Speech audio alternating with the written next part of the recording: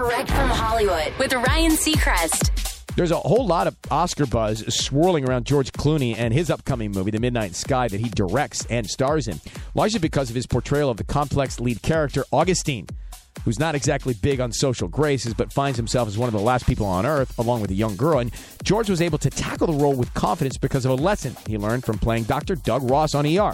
He tells Variety, as an actor, I love the story because you can never go wrong if it's you and a kid. I played a pediatrician on ER. I was a womanizer on the show and a drunk.